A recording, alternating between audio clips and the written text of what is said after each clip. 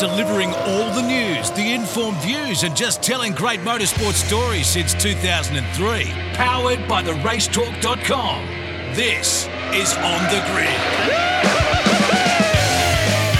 Hello everyone and welcome to another episode of On the Grid here on mypodcasthouse.com or whatever you're listening to us on.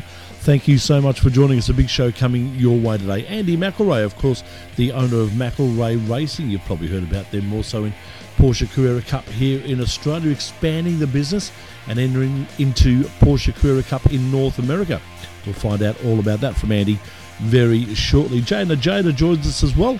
He had another successful Bathurst campaign, 2 out of 3 now for Jaden, and of course he was with Todd Hazelwood and they finished the Bathurst 1000. We'll find out from him about that and what else is on the radar for Jaden down the track. Mark Walker and Richard Craill join me as well at the end of the program to talk about what's been a big week in motor racing. All that to come right here on The Grid. You're listening to the latest from around the motorsport world. On The Grid. All right, joining us for a chat is Jaden. Jada. Hello, Jaden. How are you? Hey, Tony. Yeah, good, thank you. Good, mate. Thanks for joining us. We want to have a chat to you because it was a compelling Bathurst and you were one of the guys that finished the race, which is fantastic, in 20th place. Yeah, thank you. Obviously, it was a pretty chaotic race and 20th probably doesn't really tell the story of the race that we had, but, ultimately from my end, it was a pretty good experience and, a good weekend. Tell us about Todd Hazelwood as a teammate. What's he like? Yeah, he was unreal, to be fair. Like, he obviously a little bit older than me, so I sort of always followed him up through karting. He was always a class ahead of me, so you always sort of look to that class above and watch them quite fondly.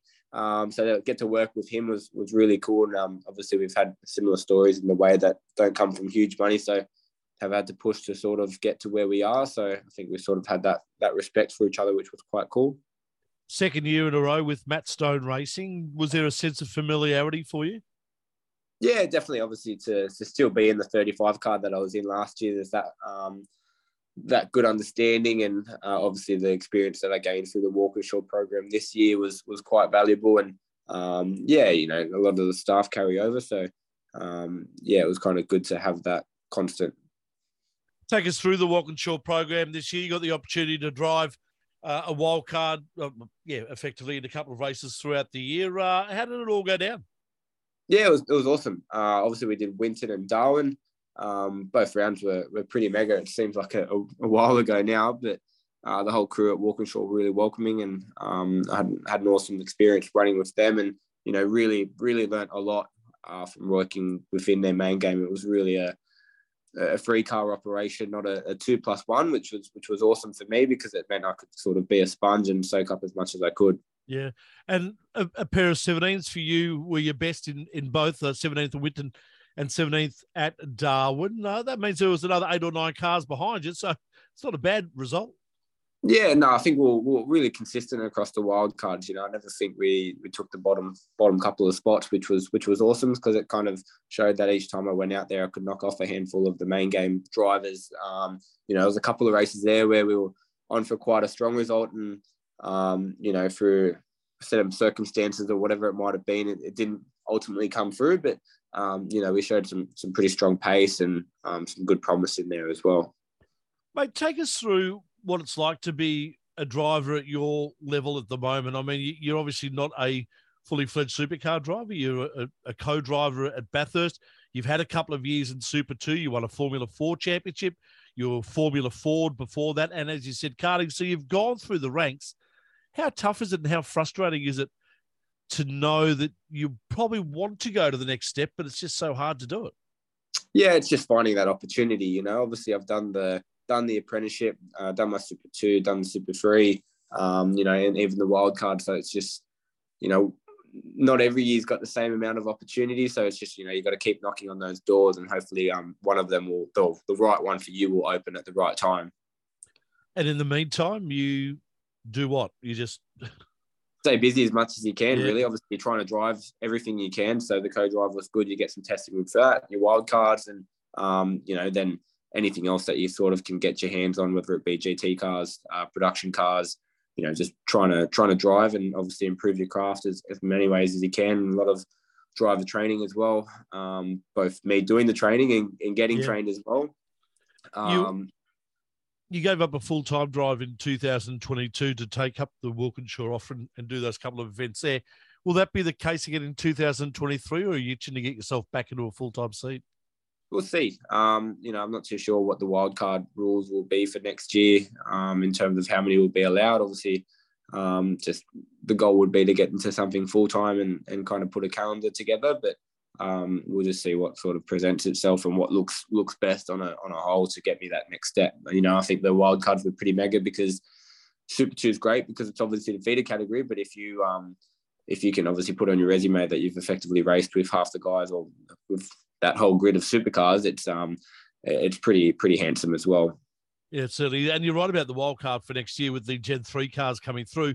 There's not going to be a lot of them around, so the chances are wildcards, may not be available until at least Bathurst.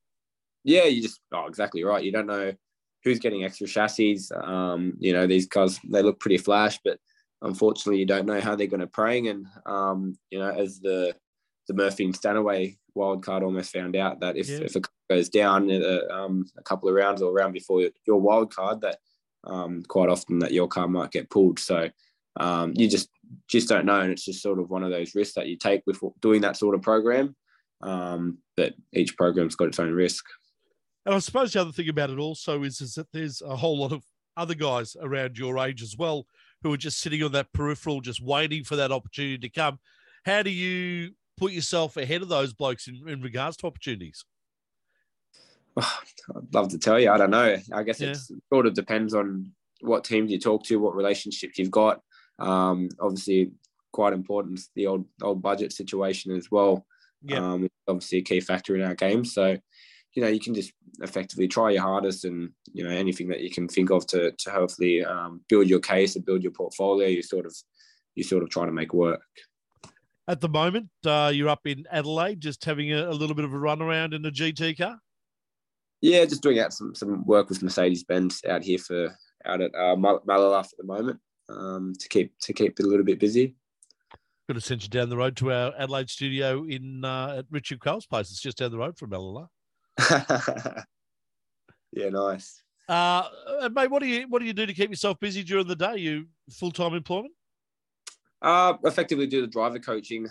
Just pick that up whenever I can because obviously with what we do, we are required to be in a lot of places at odd times of the week. So you sort of need something that's a bit flexible. So if you can pick up a few good clients where, you can basically get enough work whenever you need, but at the same time, you can sort of push it back. Obviously, the lead up into Bathurst and even the wildcard program, I spent a lot of time in Melbourne and with the co-driver, spent a bit of time in Queensland. So you've got to have something that builds you a bit of flexibility.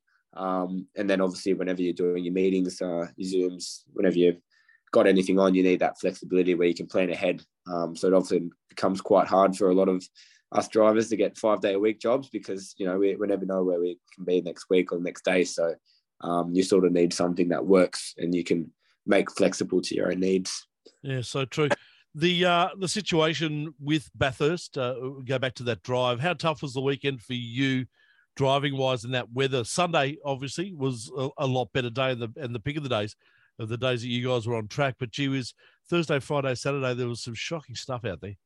Yeah, she didn't look pretty. We kind of saw that a week or two out that it wasn't going to be a pretty week. I think it was probably better than what most were expecting. If you looked at what the forecast was going to play, obviously they didn't get the top 10 shootout, but there was a point there we didn't think we were going to get any running across Saturday at all. So I think we were quite lucky with what we got. But yeah, it was definitely challenging from inside the car. Obviously, we had 2 co-driver sessions. One was dry, one was wet. So as a co-driver, that's probably what you would hope for to best prepare yourself for the race. So, no matter what circumstance comes into your way in the race, you've sort of got a few laps in those conditions under your belt. And sure enough, in the race, it through something that we didn't encounter, which was half dry, half wet, and forever changing in that first stint. So, yeah, definitely made it challenging, but it was just basically about keeping your head screwed on and staying consistent and trying to minimise the mistakes.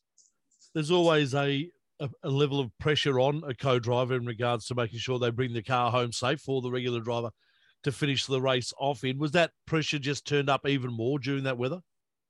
Yeah, definitely. There was a few main drivers out there as well in that first stint. So I dare say they felt a little bit more comfortable or felt a little bit more comfortable to risk it a little bit more, should I say. It was, just so early into the race, it's just about keeping the thing clean and minimising the risk. There's no point going for a move or trying to make up a handful of spots when, you could take the car out of contention by doing it. Did you feel a little bit for Zane Goddard when you saw what happened to him?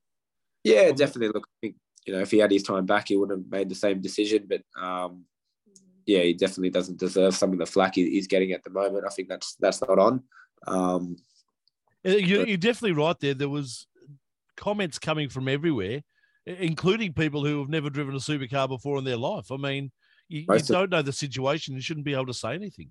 No, exactly. And, it's a lot of keyboard warriors that, probably don't have an understanding of how quick those situations happen. And, if it was dry, that incident doesn't happen. But unfortunately, it was a similar situation to what we saw at Sandown where, somewhere just gets run out. And then all of a sudden it just comes a bit of a mudslip. So very, very easy to misjudge and make a small error, which obviously leads to some pretty big consequences. But, it's no different to making a mistake and crashing. But, it doesn't deserve any hate going towards anyone, really. It's just a mistake. No difference to if you're going to make a mistake in the business place.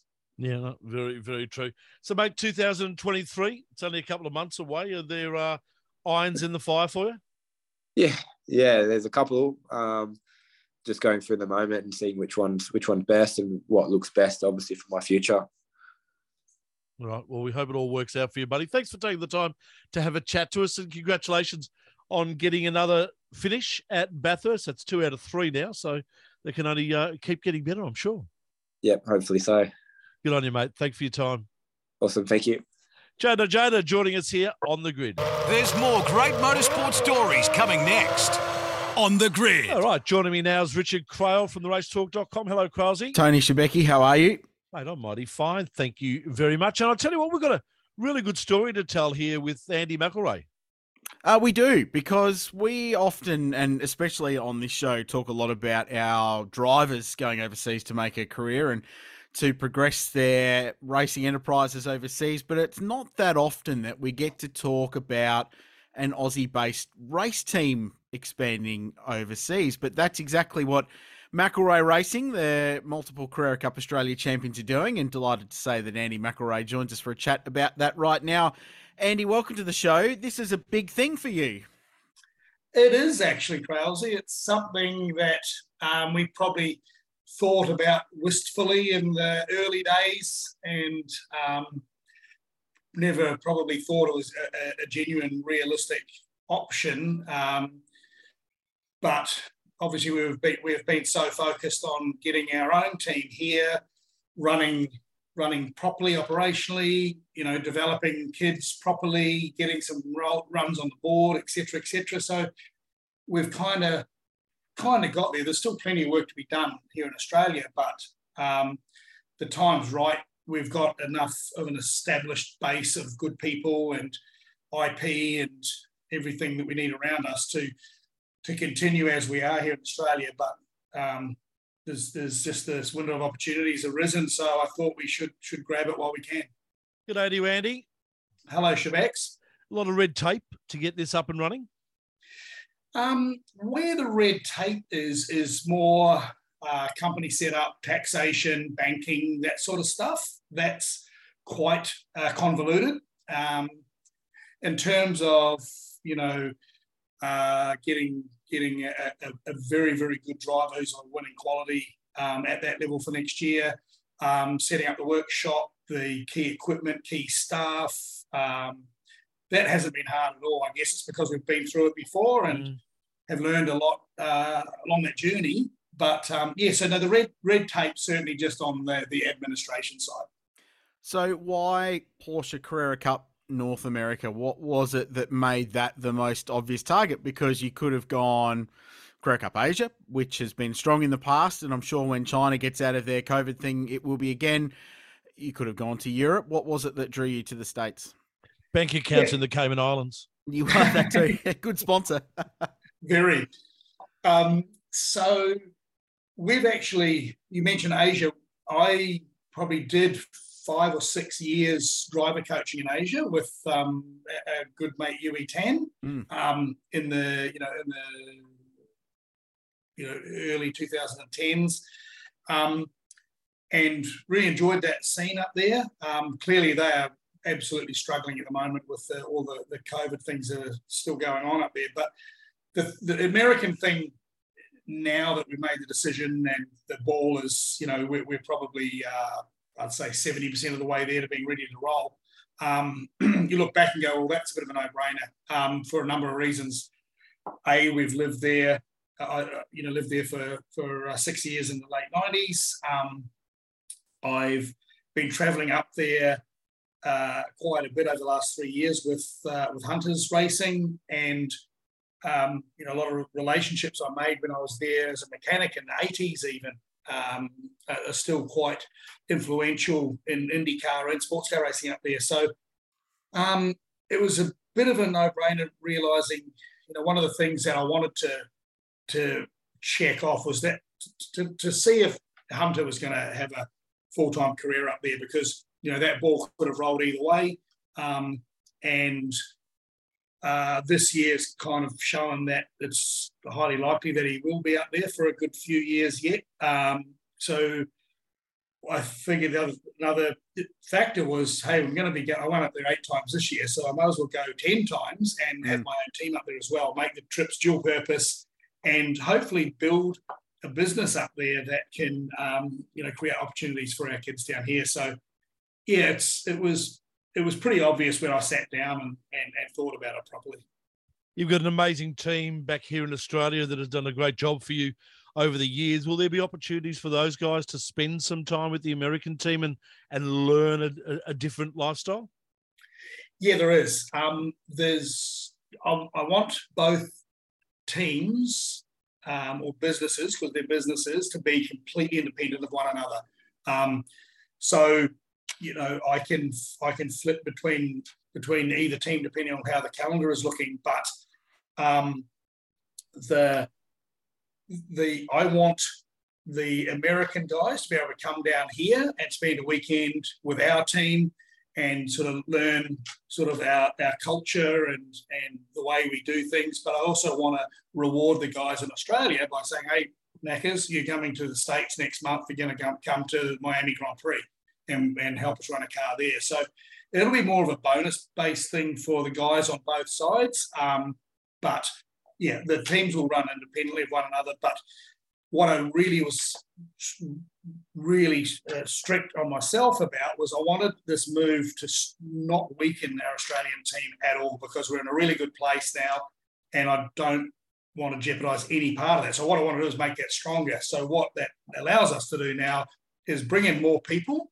And I've been engineering a couple of our drivers in Carrera Cup and Sprint Challenge up, including this year. That'll stop at the end of this year, and I'll be more of a overarching, perhaps, position. So we're bringing in another really experienced engineer here for the Australian team, which is just going to make this team stronger. So, that's how the flow of staff will work. You mentioned in the media that came out when this was announced some of the methodology and I suppose ideas behind why going to America. And on that, you touched on having an alternative driver ladder. And McElrea, among everybody, has been the best here of their drivers taking advantage of that Porsche pyramid to Europe. And we've seen tangible evidence of that working with Jackson and Maddie over the last 5 years, which has been outstanding. But just talk us through the US side of things and why it is you believe that that's perhaps another opportunity for young drivers here to chase rather than going the European pathway. Yeah, very good point. So, most people that follow Porsche racing know Maddie Campbell and Jackson Evans' careers and their trajectory. They're both being paid by Porsche now to race cars, years after they left us, which is fantastic. But Europe everyone looks to Europe. Everyone's chasing the same drives, the same sponsors. It's very competitive. It's just like it is here. So if you can survive in Europe or you can survive in Australia as a driver or a team, you're a decent operator. So America is the land of opportunity, which is a bit of a cliche, but it's also still so true. So I see a massive opportunity for young drivers, the ones that we take up from here and whichever ones join us from America. But to put into perspective, the drivers, the top 3 kids from Carrera Cup North America this year all won scholarships to go up to IMSA at the GT3 level. Over here, you've got to win your championship here or win the junior driver championship, get selected to go to the shootout. Then you've got to win the shootout in Europe before you get your first scholarship.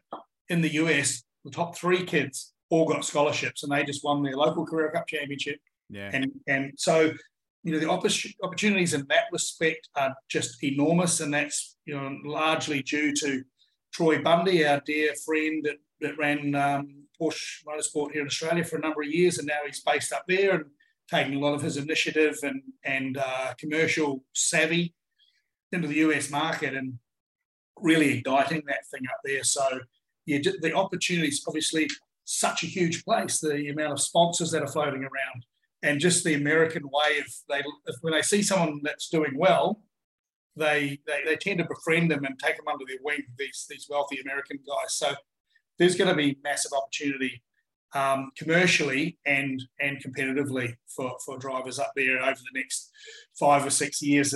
And I can't believe I'm the only one who's kind of spotted that at the moment. The opportunity to go into North America and succeed is obviously very much there. And I know that you wouldn't be doing it unless there was that chance to succeed. If success does come in the near future, is there an opportunity to expand even further and maybe also start a team in Super Cup in America, in Europe maybe? No, my plans are to expand more within the US.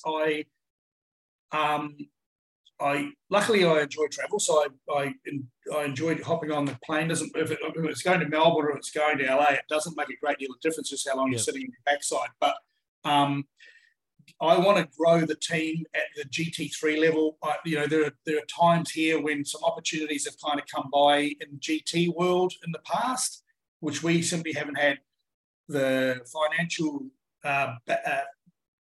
background base, whatever you want to call it, or the workshop space, to have kind of been restricted on some opportunities that have come our way because we just weren't established enough. Whereas up there, I don't know what opportunities will come our way at this stage. I'm sure plenty will, but you've got to do a good job before those opportunities do start appearing. So that's our first priority. But no, I don't intend to expand into Europe at all. But I'll be a very old man by the time we've finished expanding in the US, I reckon. Good. And there's so much opportunity, like GT3 over there. It's not just the GTD class in IMSA, but there's World Challenge. SRO is an entirely separate series full of GT3 cars. There's an Intercontinental GT Challenge round. There's more lower level stuff. Like the market is just so massive from that customer side of racing over there. It's enormous. 2 things we need to touch on before we wrap up, Andy, and we thank you as always for your time. One of them is Hunter and one of them is next week. Let's talk about next week first. Straight to the Gold Coast. Can I give you a stat? Because I've been doing my notes for the championship finale, Andy. You're going to hate talking about this, but it's going to happen. Yeah. Anytime a McElrea driver has led going into a championship finale on the Gold Coast, they've won the title. So how are you feeling about young Harry Jones with a 75-odd point lead going into the Gold Coast Carrera Cup finale next week? Feel good. Feel really good. Harry's in a good space. He flattened out a little bit in the mid-season, which he's the first to admit. It's the curse of sort of having a healthy championship lead early in the year. We got our heads together before Bathurst, and he knew what he had to do, and you will have seen he came out punching at Bathurst. He grazed the wall in practice on Thursday. No big deal. Did an absolute ripper job. So his mindset is completely on attack mode. So, I'm very confident that he'll have a good weekend, and which would be great for obviously him, his backers, his family, and us as a team. So, that place has been good to us in the recent history with Jackson and Matty, but it was brutal to us in 2014 with Luffy when he was leading the championship, and we lost it through bad racing, Luffy getting punted off, etc. So we know that stuff can turn south again really quickly. So there will be no complacency until after the last lap of the last race. And the other one, of course, is Hunter that Richard mentioned. What a fantastic year for him in 2022, a contract for 2023. The process of waiting another year to go possibly into the big time, is that all due to the fact that there could be a lot of changes happening in 12 months' time? Yes, you've done your homework, Mr. Shebeki. I know, I've just heard Mark and Richard talk about it, so I'm just playing off that. I years ago heard a saying, it's better to be lucky than good, and I think I fit into that category quite well. But so is Hunter in terms of the timing of his sort of trajectory through the road to Indy and now ending up in Indy Lights. And at the very beginning of this year, when we spoke to the senior management at Andretti, they told us that they had no seats available at the end of 22, but they have 3 seats available at the end of 23. And that was in no way suggesting that he doesn't try his best to win the championship in 22, but as things turned out, he made mistakes. He learned a lot. Apparently, if the championship ran only the last 2/3 of the championship, he would have won it. So clearly that points to a bad start to the year. So he's got momentum going into next year. So Andretti have been very, very good to us commercially for next year. They've pointed one of their sponsors in his direction, so they've made things a lot easier for us next year, or for him financially.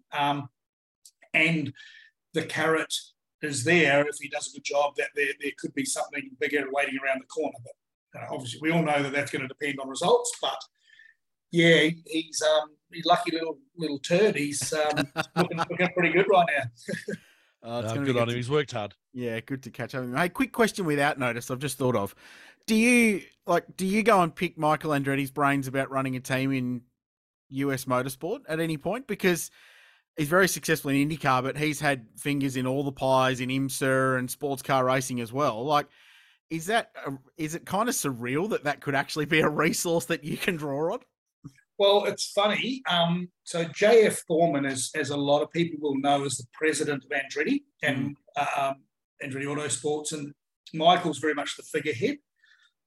And we see Michael every day. We're at the track. But he's not a super chatty guy.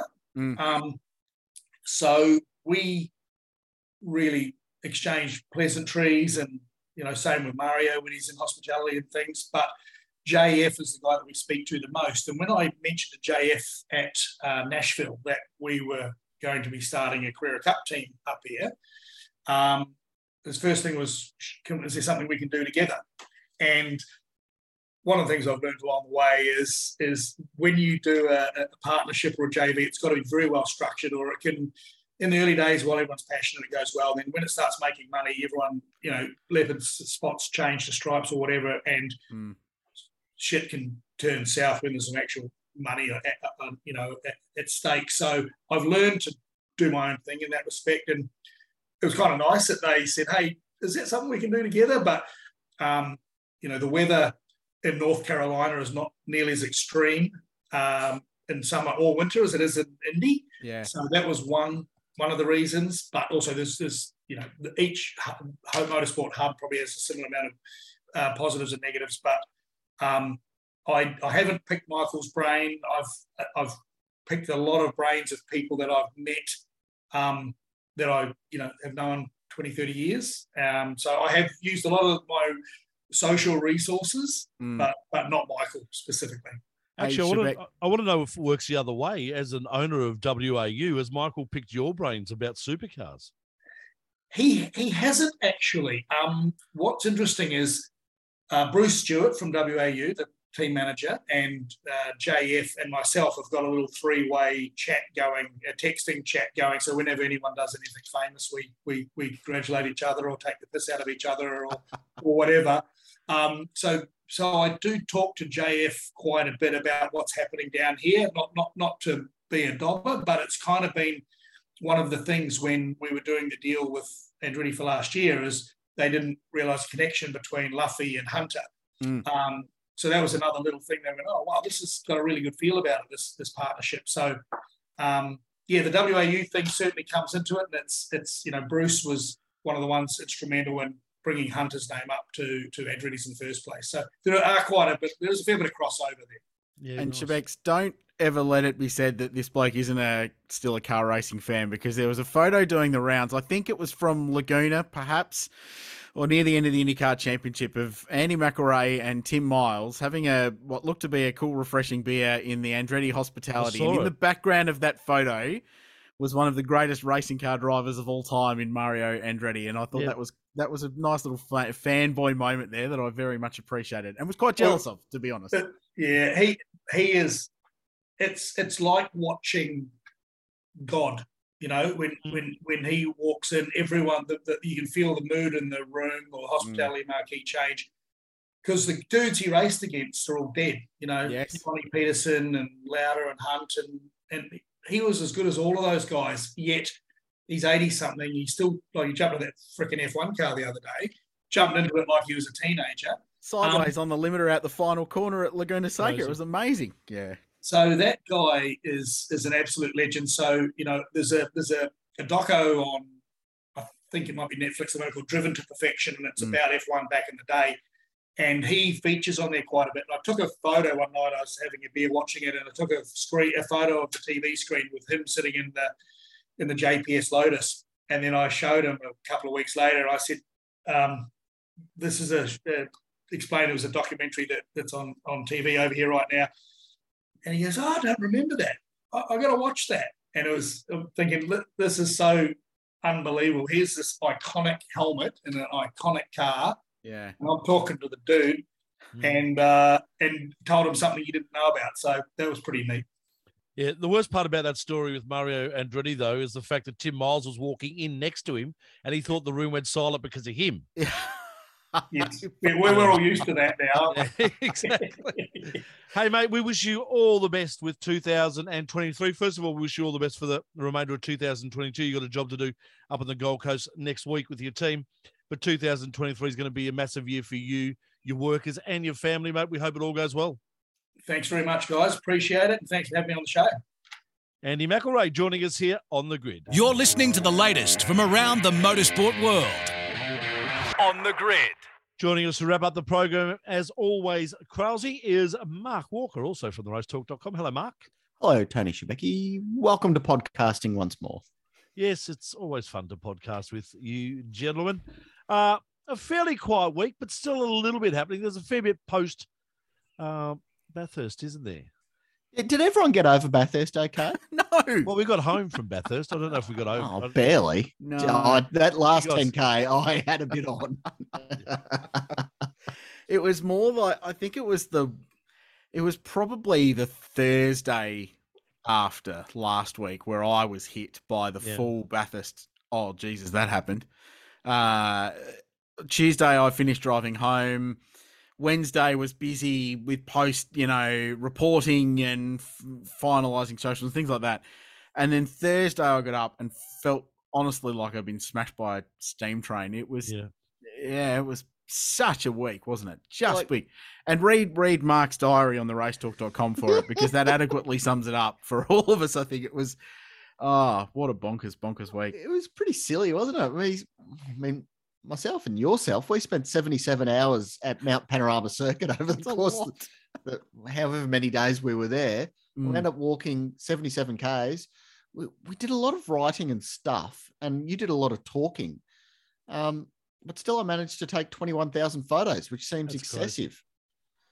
Crazy. And I really didn't try that hard. It just happened like that. Anyway. Once again, well done to you boys. You did a fantastic job in the wrap-up and the wash-up of it all. Peter Adderton looking to get another license to run Richie Stanaway. Is it going to happen? Well, he's now been seen twice in as many weeks on a grid with Barclay Netterfold, who's the chairman of Supercars. So they were together at Bathurst in a garage, and they were together on the grid at MotoGP Phillip Island. So I wonder if something's cooking. Barclay's on record in saying that he doesn't want to see single car teams. But Adderton's on record saying he wants to be a single car team, and speaking to the V8 Sleuths Motorsport News podcast this week, said they've got plans in place. They've got a technical provider lined up. Stanaway's going to drive. Away they go.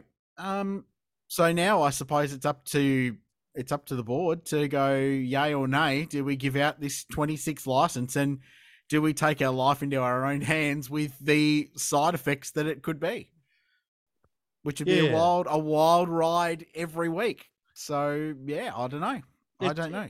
It has seemed that he's been trying to do most of his dealings via social media, but I would presume he's a lot smarter than that. Well, look, he's very good at using the media, clearly. And because the media, it clicks. It clicks. Totally. The media love him because he gives them a headline. Absolutely. And honestly, I don't have a problem with that at all. It's fine. If he wants to speak out like that, and some of it might make him look silly, some of it might be intelligent, well then, so be it. He makes some good points. Don't get me wrong. The question in my mind is, will the race board that owns Supercars go, yes, we think it's worth giving this bloke our 26th and last remaining license to give out for the potential side effects that any time we make a decision that he doesn't like, he's going to blow up about it and everyone's going to write about it. Well, I suppose that they've also got the opinion that he's going to do that regardless of whether he's got a license or not. So maybe if you give him a license, you sort of rein him in and you control him a little bit more, maybe. Yeah, sure. It could be an element of management of that, and could also ensure that Boost stay in the sport as the major sponsor of the Gold Coast 500, like they are, and everything else they're doing. How do supporters of Gary Rogers Motorsport feel about this? Where the toys got thrown out of the pram there, and we're not getting our control uprights. We're leaving the sport. And then all of a sudden we're back at Erebus, and he has a falling out with Supercars this year. It sort of all stemmed back to that. Who was it that had the photos taken at the Optus store at one of the rounds? A couple of board members. And it's like, that's it. Yeah, that's it. We're out of the sport. They've ditched Erebus. So Erebus are now left in the lurch looking for new sponsors for next year. Well, we're going to come back with one car with Richie Stanaway. What? What? Sorry? Huh? What? Do people read this stuff and go, you know what? I want to buy one of his SIM cards. I don't know. Like myself as a fan of the sport who follows it reasonably closely, I see all that and go, you know what? I'm pretty happy with my Optus postpaid plan here, and I don't want to buy one of his SIM cards because he's a loose unit. How's your data going, by the way? Is your passport been hacked by somebody, or? I think they're running on an old Queensland license number, so they can have it. Yeah, that's nice. Fine. How well did I go? I'm with Optus, and I'm also with Medibank Private. Oh yeah, no, we're stuffed. Apparently, there's 4 Tony Shebekis running around doing podcasts tonight. Oh, Struth, that's bad news. Although the way we operate, sometimes it wouldn't surprise me. How do we feel about Richie Stanaway coming back? Is he a changed man? Has he grown up? Because I think all of the trials and tribulations of Richie Stanaway Mark I are fairly well out there. It didn't really go well for him or the people who employed him in the first instance. Has he figured that out? I think he's trying. Well, from what the time I spoke to him at Bathurst the couple of weekends ago, he seems like he might be just trying to change his persona a little bit.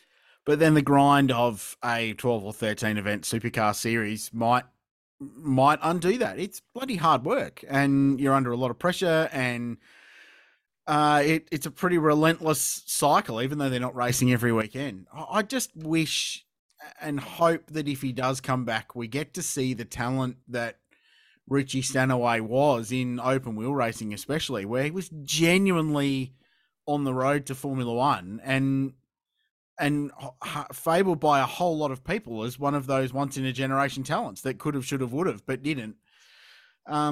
if you can see that, and it's like him doing that wet lap in qualifying to put the thing on the second row of the grid for the 1000. That's the kind of stuff that if you get that Richie Stenaway every weekend, then he adds enormously to the supercar narrative, in my opinion. But we didn't get that for whatever reason in his first tenure in the sport. And yeah, the question remains whether we get that again. And that would be my precursor, would be that we get to see the real Richie Stenaway and just ragging a supercar every week, because you can forego any grumpiness that might go on from there if he is spectacular to watch. Witness the current champion-elect. Can I suggest that the respect for Greg Murphy is immense from Richie Stenaway? And if I was Peter Adderton, I would be saying to Murph, here's 250. I want you to be his mentor for the entire year, as well as take up the co-driver's role for Bathurst again next year. But I want you to be with him at every race meeting, work with him, help him, improve him, and make him a better person than what he's been before. And I reckon Stenaway listens to Murphy that much and loves him that much that would be the perfect resolution to the whole thing. Well, it doesn't. Yeah. That in the news that's come out this week, that's apparently what's going to happen. Sam's the co-drive. I don't think he's going to co-drive, but yeah, right. The Richie's Mark 1 didn't need a mentor; he just needed a babysitter. Like, hey mate, you got to turn up the day before the race man and do a track walk. Hey mate, you got to turn up to your autograph signings. Yeah. Like, it wasn't necessarily you needed life coaching. It was, it's certainly not a GRM environment, and it's probably not so much a Tickford environment either. So maybe some of it was down to the environment he was in at the time. It's hard to say. So as a single car, boost team, whatever alliance they wind up getting, will it be that A-grade kit for him to show his wares? Well, who knows? And starting from scratch next year, everyone with theoretically the same stuff we've seen in the past, that teams have taken advantage of that. BJR's famous for a change of rules and coming out strong. So, yeah, I mean, if there's a time to do it, it's now. You wouldn't want a year's worth of DJR and Triple Eight developing, getting down the road. Yeah. Or even just, the 4-car teams, I think, are going to have some sort of advantage next year where they can chuck 4 different setups at the things when they roll out for practice 1. Yeah, very true. Speaking of throwing things at things, new tyres for the wet for Gen 3 cars. I wonder where you're going with that. Yeah. Maybe we should get some of those tyres down to Shepparton and Echuca. Apparently they disperse water quite well. We could use them at the moment.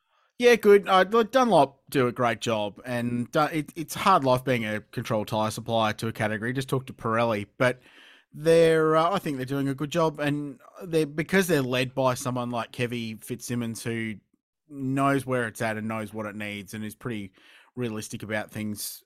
They're across what they need to do to improve their product, and I think they've said on record at a point this year that the super soft wasn't as super soft as they perhaps thought it was going to be, and they needed a new wet because the Dunlop wet has not been a good tyre. So they've gone and made a new one. And apparently it's a big step forward, which is great. So could we have run the shootout? Had we have had this? But you don't know, do you? Because they haven't really tested it. I still maintain that you couldn't have run that shootout on anything with tractor tyres. Seriously. So NASCAR, Mark, a lot happening there in the last couple of days. Struth. Are drivers reflecting on what maybe they should have done or not maybe shouldn't have done?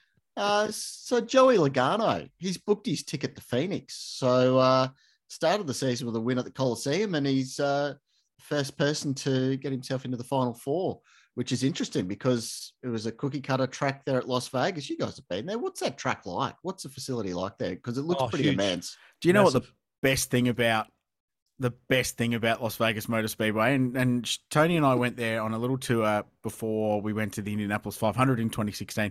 I don't think we've ever mentioned on this show that Tony and I went to the Indy 500, the 100th running of the Indy 500. Do you remember? Yeah. I don't think we've talked about it. I sometimes just tune out about now. So I understand. But we did go for a little tour of Las Vegas Motor Speedway, which was sensational. The two great things about it. One was Doris, was that her name? Who was in the tour bus, and she was 175 years old. Former girlfriend of Roger Penske. And the most impressive fact I learned on that tour was that every single one of the palm trees, and there are several hundred that surround the speedway, were brought in at a cost of, what was it, like $5,000 US dollars each? Yeah, correct. And there's 600 of them. So that was incredibly impressive. But the most impressive thing about Las Vegas Motor Speedway, Mark, is that directly next door, its next door neighbor is Nellis Air Force Base. Yeah. Which is where all the fighter jets take off from to go and practice out in the test and training range out there in Desert, Nevada at and around Area 51. So every 5 minutes, there's an F-15 taking off, and it's just awesome. I believe there's stealth bombers there too, but I couldn't see them. Yeah, no, they were camouflaged. But good racetrack too, great facility, but fighter jets. No, but a massive, the grandstands are huge. Yeah, it is a big facility. It is epic in scale. You know, and on the weekend, it was supposed to be a Hendrick or a Gibbs track, and they got smoked by a Ford, which was a bit of a turn up for the books. I suppose the big talking point was the Barney between Kyle Larson and Bubba Wallace. Kyle fenced him, and he admitted as much afterwards. It was a mistake, but he fenced him for the lead, which Bubba took exception at, then fenced everyone in retaliation, including himself, fenced Larson, fenced Christopher Bell, who was one of the Toyota hopes in the final 8. So big ramifications there. Obviously, by the time this goes to air, NASCAR's probably handed down whatever sanctions they want to hand down for it. Probably be points and huge amount of dollars, because he also abandoned chip of his car and walked down a live racetrack to show his displeasure to Larson, who he nearly impaled over his bent up race car. But Bubba has apologized, though. You know, when you the sponsors were quite upset with that. Yeah, you know, when you get on, when you're sponsored by Macca's, you know, when you're making an apology when it's the black tile with white text on Twitter or Instagram. That's a real serious. So we're very, very sorry. Little moment there. Like, Bubba's a pretty emotional sort of cat. Like, he wears his heart in his sleeve, and he obviously had a bit of a brain snap there, but. Yeah, in the current age of boys have at it, it's going to be interesting to see what NASCAR has to say about it, because suspending a driver for that sort of action is a bit unprecedented. Like, there's been suspensions before, but it's typically stuff that happens under yellow or in the pits where other people could get involved that they take exception to. So it'll be interesting to see what happens, because they have penalised a few drivers lately for different infractions on the track. So I miss the days when Clint Boyer got out of his car and went for a marathon run through the paddock at full speed to go and kill Jeff Gordon. And that was and there's a precedence there, because that was to get to the final race at Homestead, and Jeff Gordon smashed out his opposition. And ultimately it didn't matter come the next week when Boyer beat Gordon on the track. But that was a bit of a moment, wasn't it? But there was no penalty for that back then, when that was, it's probably 6 or 7 years ago now. The other good thing about Las Vegas Speedway as well is that the roofs of the garage are actually made of glass. So you can actually walk on top of the roof of the garage and look inside of the guys working on the car. Anyway, this weekend at the Bend Motorsport Park is the Shannon's Motorsport Australian Championships. Actually, it's a cracking weekend, because not only do they have a Shannon's round, but it's a round of the Australian Rally Championship. Get it together, Mark. And all in the one venue, and they're actually using some of the Bend and the perimeter roads as the power stage for the ARC, which will be really cool. I'm really interested to see how that all plays out. So GT World Challenge are there for a couple of 1 hour races. Michelin Sprint Challenge Australia are there. Ryan Wood versus Thomas Sargent. It's box office. Watch it. Prototype Series Radical Australia Cup production cars, all on track. The Bend Classic running within that. So Yasser Shahin's got his Renault 3.5 V8, which is, I reckon, the fastest racing car in the country running around at the moment. That'll be going after lap records. All streamed live on 7+ this weekend, which will be very cool. A bit of rally and motorsport crossover at probably the only venue in the country that could do it. So looking forward to seeing how that all plays out. Oh, I mean, Mount Panorama the other week, you probably could have had a pretty gnarly rally there. Australian Off-Road Championship should have run there. So how does it work? Because I noticed on the program there that the classic and the Formula cars and the vintage cars are running on the West Circuit. How does that operate? Well, the West Circuit is the international circuit with 6 corners missing, so they just go straight ahead over the hill at turn 6 there, and it's the short circuit supercars use. Right. Yep. Gotcha. Yeah, Great Looking circuit. forward to seeing that. That should be good. That's a busy weekend. Yeah, it is. There's a lot going on. Yep. If you were there to see it all, you'd be there at 8 o'clock Saturday, and you'd still be there at about 10:30 when the last rally car's barreling around the power stage, and that's a longer day than I'd do at the 12 hour. So, actually, it's kind of not. But anyway, no thanks. Should we get into the Doric Power rankings for this week? Because I've got the hot I need to start with is great. And it's the first one of these I've watched all year. And it's probably the best car race / race of the year I've seen. And that is the Phillip Island MotoGP. What an unbelievable race that was. 45 minutes of edge of your seat tension with the best riders in the world. And you had poor old Jack Miller taken out at the corner that was just named after him. How's the irony? But then just an unbelievable fight between all the best riders in MotoGP at the moment, and it went on the whole race. And there was at one point a freight train of 9 or 10 bikes going at it. Just over 40,000 people there. It's the biggest crowd since 2012, which was one of, I think, Stoner's last win there from memory. So the Victorian race fans obviously doing their job, even though all the campgrounds were shut, or a lot of them were shut, and all the parking was shut because of the water. Great turnout, amazing race, fantastic stuff. So that was my hot. It's going to take a lot. And at the end of the year, we'll do our race of the year, and I will sit down and have to vacillate between that and the British Grand Prix, and I'll find a very, very difficult decision to pick between either one of those, because it was an absolute belter. My hot was MotoGP as well, but I'm going to add on to it Moto2 and Moto3 because those races were quite amazing also. Moto3 category at Phillip Island, I've never seen a bad race yet. I've seen blokes come from 10th on the final turn and win the thing just due to drafting. It's just the best bike stuff. racetrack in the world, isn't it? It has to be. It's such a special place. For a hot, I'm going to lock in the Rock Festival that was at Oakley Kart Track on the weekend. It was a big national spec meeting there, and that was fierce. I tell you what, though, the thing here in Melbourne that I've grown to learn this year is that the two main kart tracks, Oakley and Todd Road, they're rad kart tracks.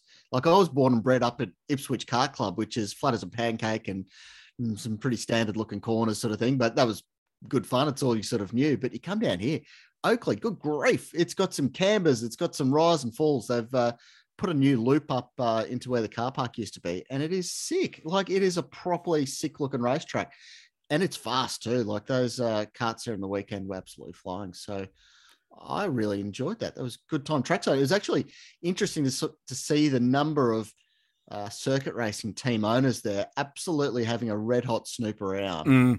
Just going, hey. I've got a shed full of Porsches. Do you want to come and have a look at my Porsches? Nice. Yeah. No, very good. Very good. My knot, I struggled with a knot this week, and I didn't want to knot extreme tiredness 2 weeks in a row. So I'm going to go, it's a bit of a preemptive knot, and I want to see how it plays out. But I think there's a bit of a knot in the gap between the Gold Coast and the Adelaide 500. And it's basically 5 weeks by the time we clear one.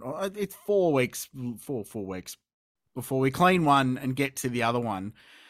And I think, thank goodness, in a way, we don't have an epic championship battle, because all that momentum you build up from Bathurst, and then 2 weeks later on the Gold Coast, which is an incredible event, and there's going to be such a high in having that back. It's kind of lucky that championship storyline won't matter this year, because Shane's going to win it on Saturday in the Gold Coast anyway. Because otherwise 4 weeks is a long time to keep momentum, even with the return of the Adelaide 500 and all the storylines around that and how good it's going to be, and it will be. It's a long time, and hopefully in Supercar's calendar, if and when it eventually gets released, I hope that there's a little bit less of a gap between the final rounds in the championship, because one of the hallmarks, remember back, the hallmarks always used to be, like, we go Bathurst, Gold Coast, there'd be one, we'd either go to New Zealand or Sandown in November, and then bang, or Phillip Island, and then bang to Homebush to round it out. And you'd finish with such a flourish between early October and early December, and it was just jam-packed, and it was such a good way to end the year. So I'm looking forward to seeing how that plays out. We've got the Bathurst International in the middle, so there's some racing there. We've got this event at the Bend as well, which will be good, but it is a long time. For a month is a long time in the sport. So up against cricket season, which is starting to take hold, you do lose some momentum going into Adelaide. So preempt, if not, see how that plays out, and we'll report back after Adelaide. I am going to reinvent a knot of a couple of weeks ago, and it's just to basically secure what I said back then. We still don't have a calendar. Middle of October. I'm doubting whether we'll have it by the Gold Coast next week. Yeah, it's going to be interesting. Probably Adelaide might be where they announce it, and by that time, it'll be 8 weeks before the first race. Can't be that late. Oh, I can't believe it. I don't believe it will be too. But I don't believe it can be, but I just don't. There's just nothing. I can't believe that it's been announced on Wednesday, the 19th of October, 2022. Yeah, there's absolutely no doubt that it will come out on Wednesday, the 19th, because we don't do news here on the grid or the race talk. We don't do news, and therefore it will be released 12 hours after we've recorded this podcast. So how good that new calendar, eh? Isn't that new calendar great? That's well done. Also. Well done, Supercars, for getting that calendar out. Fantastic job. Well, it's great to see it. Really looking forward to those events that are going to happen in the middle of the year there. Awesome. Mine not. I battled this week, but I'll go a preemptive not. I don't think I'm going to the Gold Coast, and I'm going to have such FOMO. And it's your event, Mark. That is the best event in the world. Final round of Formula Ford at SMP for me on the same weekend. Oh, okay. I'm very sorry. I'll Sydney Motorsport Park instead of the Gold Coast. I'll be at home crying. What a good event. And it's going to have that, hasn't been on for a couple of years. So everyone in there, dog is going to be there. It's going to be huge. We've already booked in our Chiang Mai Thai invitational on Friday night. We've booked in the Clock Tower Hotel there on Thursday night. There'll be some car racing. That was just a standing booking that's been there for years. Sit outside. Here's a free tip to people, and this is the first time we did beers on TRT, by the way, and we expected no one to rock up, and one bloke did, and thank you. Sit out the front of the Clock Tower, and you will see, and supercar driver / TV personality walk past. It is almost guaranteed. And then they're like, boy, Richard, how much have you had to drink? Yes. Well, yeah.